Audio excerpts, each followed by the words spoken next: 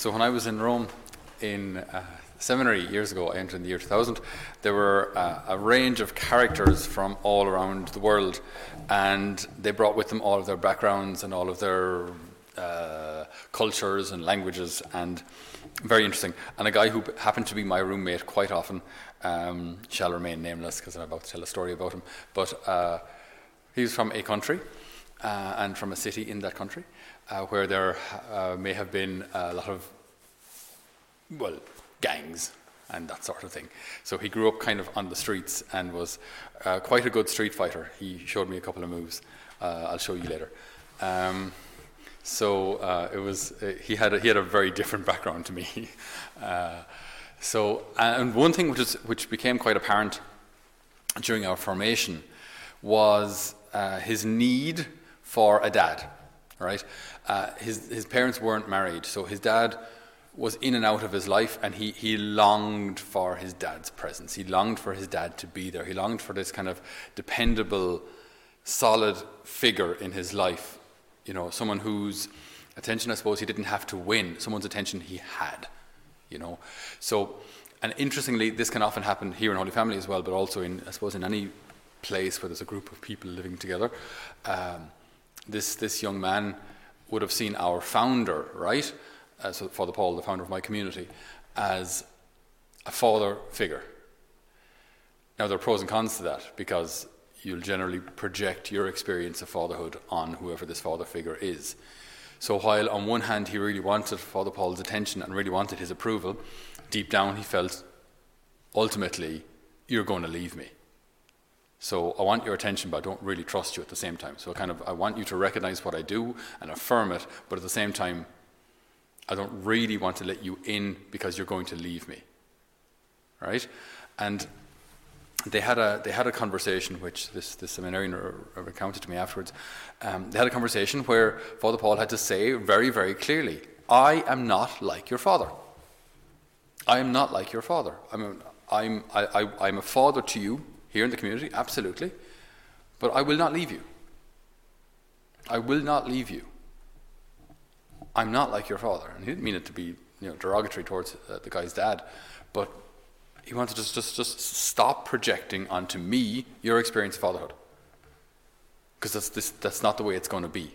That's not the truth. I will not leave you. Now, he's still in the community, became a priest, and he's happy out. That was what year is it? This 20 years ago. So, and he hasn't left him yet. So I think he's on the right track. So this can happen to us. I think it happens to us more than we might realize. When it comes to thinking of God as Father, we project onto him our experience of fatherhood. Understandably, we've only had one. So when you think Father, you think Father. I've only had one father, so when I think God the Father, I think of that idea of fatherhood, and I project it up to God. It makes perfect sense. The danger, of course, is our fathers tended to be human, and humans tend to be flawed. So we're projecting then a flawed image of God, a flawed image of fatherhood onto God. And that can have very, very serious implications for our prayer life and for our spiritual life. Because generally speaking, we do want a father's love. We do want a father's attention. But did we have to do something to get it in our family? Did we have to, if there were 17 kids and I was one of them, did I have to go, Daddy, Daddy, Daddy, Daddy, Daddy, to get his attention?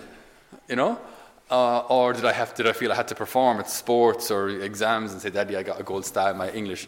Did I feel in some way I had to win his attention to get it?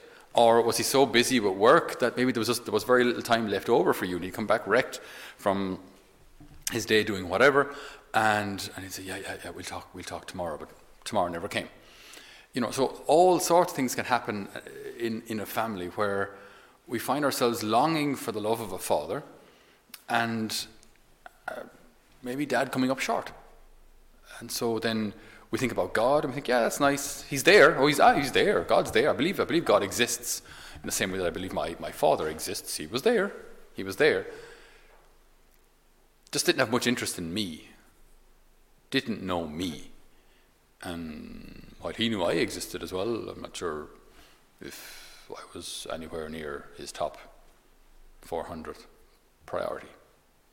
I was in there, I was there somewhere, but amongst many other things, like football and cars and whatever, this could be our experience. So generally speaking, people don't have a problem believing God exists. Because the existence of God is very easy. Okay, he exists, fine. But the issue becomes when we have to step into this idea or this reality of God not just existing, but wanting a relationship with us, and the kind of relationship that you have between father and son, father and daughter. That's a whole other league than God just exists. It's a whole other reality. It's a completely different relationship. So we hear in the end of our reading today, as Scripture says, "You are my son. Today I have become your father." This is the Old Testament. This is from a psalm, which they repeat then in the New Testament. So already back then, God is trying to communicate, I want a father-son relationship, a father-daughter relationship with you. It's not enough just to believe I exist and then kind of follow my commands and ordinances, important and all as they are. I want a loving relationship with you. Today I have become your father. It's something that unfortunately, I'm rediscovering myself. I mean, I should know this by now. I really should. But I think we can always go deeper in our relationship, in our discovery of God as Father. We can always go deeper. Because no matter how good our Father was, God is infinitely more. So even if we had a great experience of fatherhood, God the Father is so much better than that even. Yeah, he's the Father who will never leave us, the Father whose gaze is always upon us. And then in our Gospel today, it's from John 14, it's such a tender Gospel. You can imagine like when you're beat up from the world and from these days, trying to remain on the straight and narrow. And I can only imagine what it's like for parents with young kids. And the last year has been just such a mess with going to school, not going to school, and kids at home kind of half on school, half on the computer, half on Amazon, and it's all kind of happening at the same time, and no homework, loads of homework, and no homework being checked, and teachers then going like, this person is apparently in my classroom but isn't actually physically there. Just crazy stuff. And then trying to protect your kids from the absolute mess of stuff that's out there morally. It's just so hard. It's got to be so hard to be a parent of young kids today. And so then we listen to Jesus' words, in this kind of storm of darkness and confusion and fear. Do not let your hearts be troubled. Trust in God still, and trust in me. There are many rooms in my Father's house. If not, I should have told you. Now this is kind of my favorite bit, just because, just picture this. Like, have a mental image in your head as we read this. I'm going now to prepare a place for you.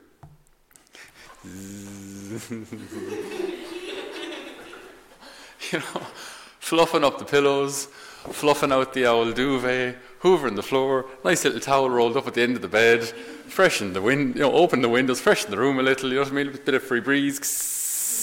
Just a little pamphlet on the desk. Welcome to heaven. Emergency exits down the corridor to the left. Great. Bar of soap. Okay. Good. Next. Maybe it's just my overactive imagination. Jesus said it, right? I'm going to prepare a place for you in the rooms in my Father's house. That's what he said. So that's what I see. Sorry if I'm so literal. But Jesus is preparing a place for us in heaven. That's just class. Don't quote me on that. It's really untheological. But I am going to prepare a place for you. And after I've gone and prepared you a place, so he says it again in case we weren't listening the first time. After I've gone and prepared a place for you, I shall return and take you with me, so that where I am, you may be too. That's just such a consoling gospel.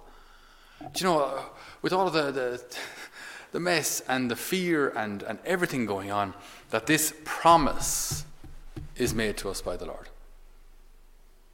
And so he does the hard work. Now, maybe if we're to delve a little deeper into it, the Lord preparing a place for us, his preparation for us really is the Last Supper and dying on the cross. That's how he prepares the place for us. That's how he opens the gates of heaven and makes it possible for us.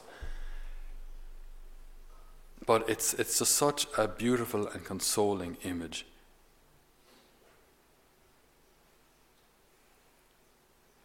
So he wants us to be where he is. He wants us to be with the Father. He wants us to hear these words from Scripture, from the Psalm, from today's reading. You are my son. You are my daughter.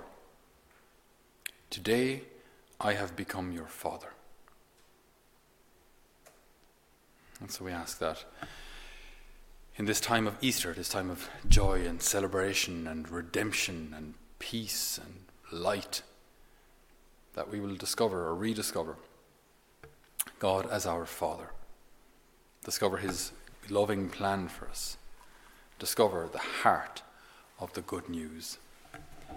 Amen.